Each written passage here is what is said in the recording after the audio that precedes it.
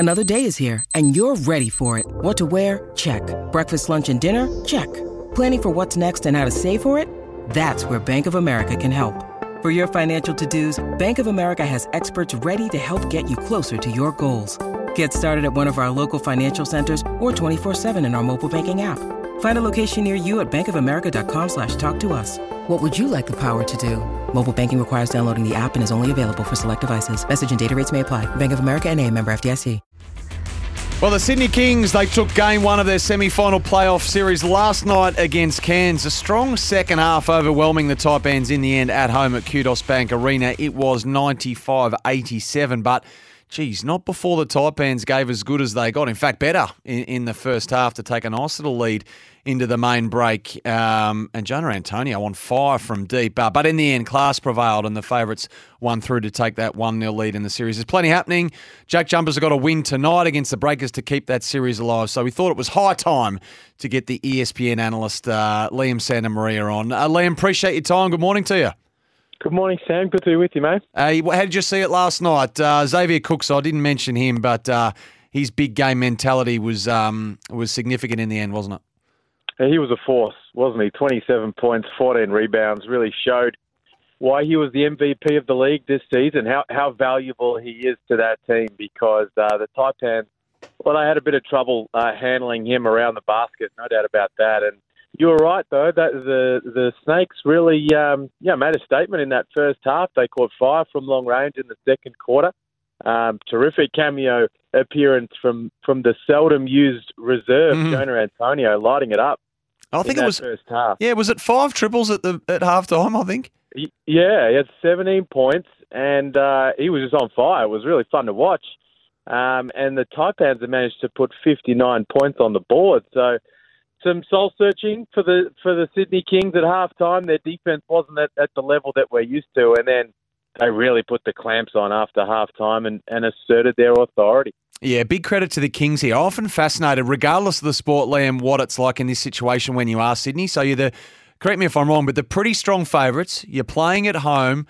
All the pressure on you then if you're down by 9-10 at half time and with it all ahead of you. So your ability to dig yourself out of that rut and get going and get back to what you know you do well, it must be difficult at times, but they did it well.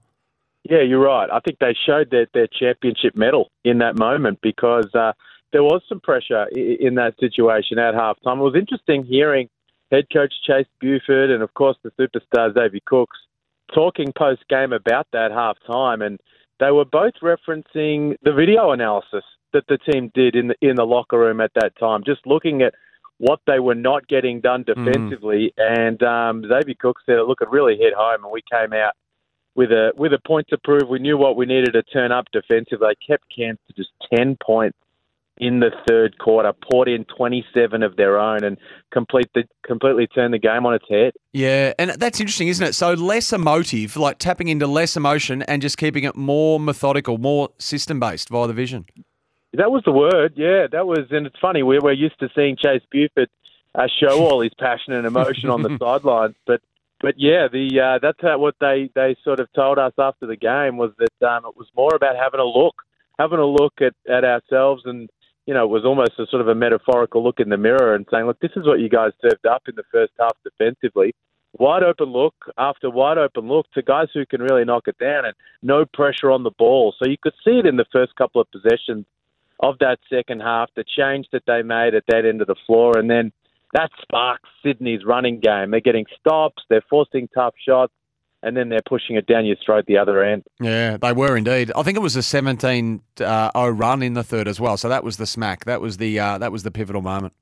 Yeah, it was. And then they were able to kind of answer all the questions Cairns asked in the fourth quarter and close it out. Make some clutch free throws down the stretch, some ferocious dunks from Xavier Cooks late to make a bit of a statement as well. And as a result, they take first blood. So 1-0, they held serve on their home floor, and we're going to go back to far north Queensland for Game 2 tomorrow night, and a chance for the Taipans, well, a chance for Sydney to close the series out if they can get it done, and then the pressure on the Taipans to keep their season alive. Now, just on Cooks, who had a brilliant set of numbers, as you say, and a couple of key jams in the last, he's really perfected that stare down, though, hasn't he?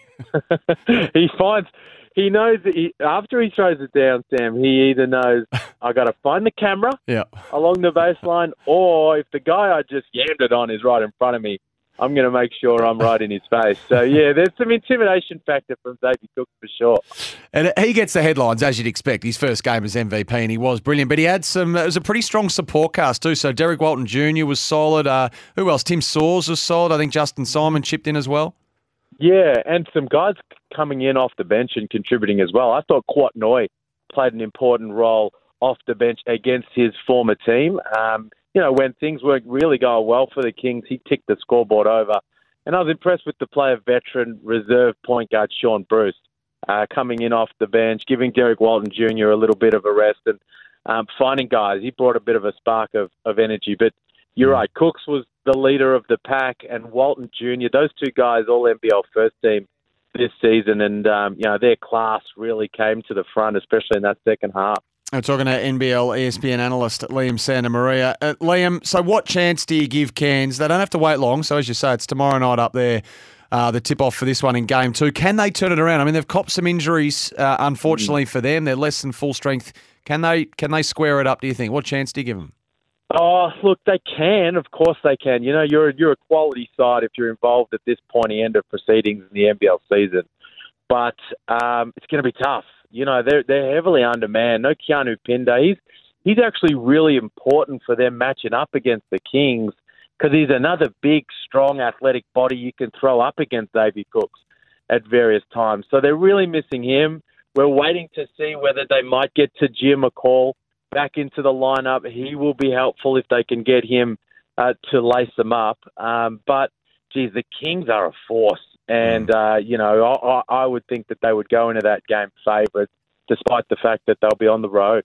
So Cairns will have to do what obviously the Jack Jumpers have to do tonight, don't they, down at Hobart, 7:30 tip-off against the Breakers, who, geez, Liam, they strangled the Jackies over there in New Zealand. I think their lowest score for several months anyway, the Jack Jumpers, probably against the same opponent going all the way back to October. So can Tasmania square things up?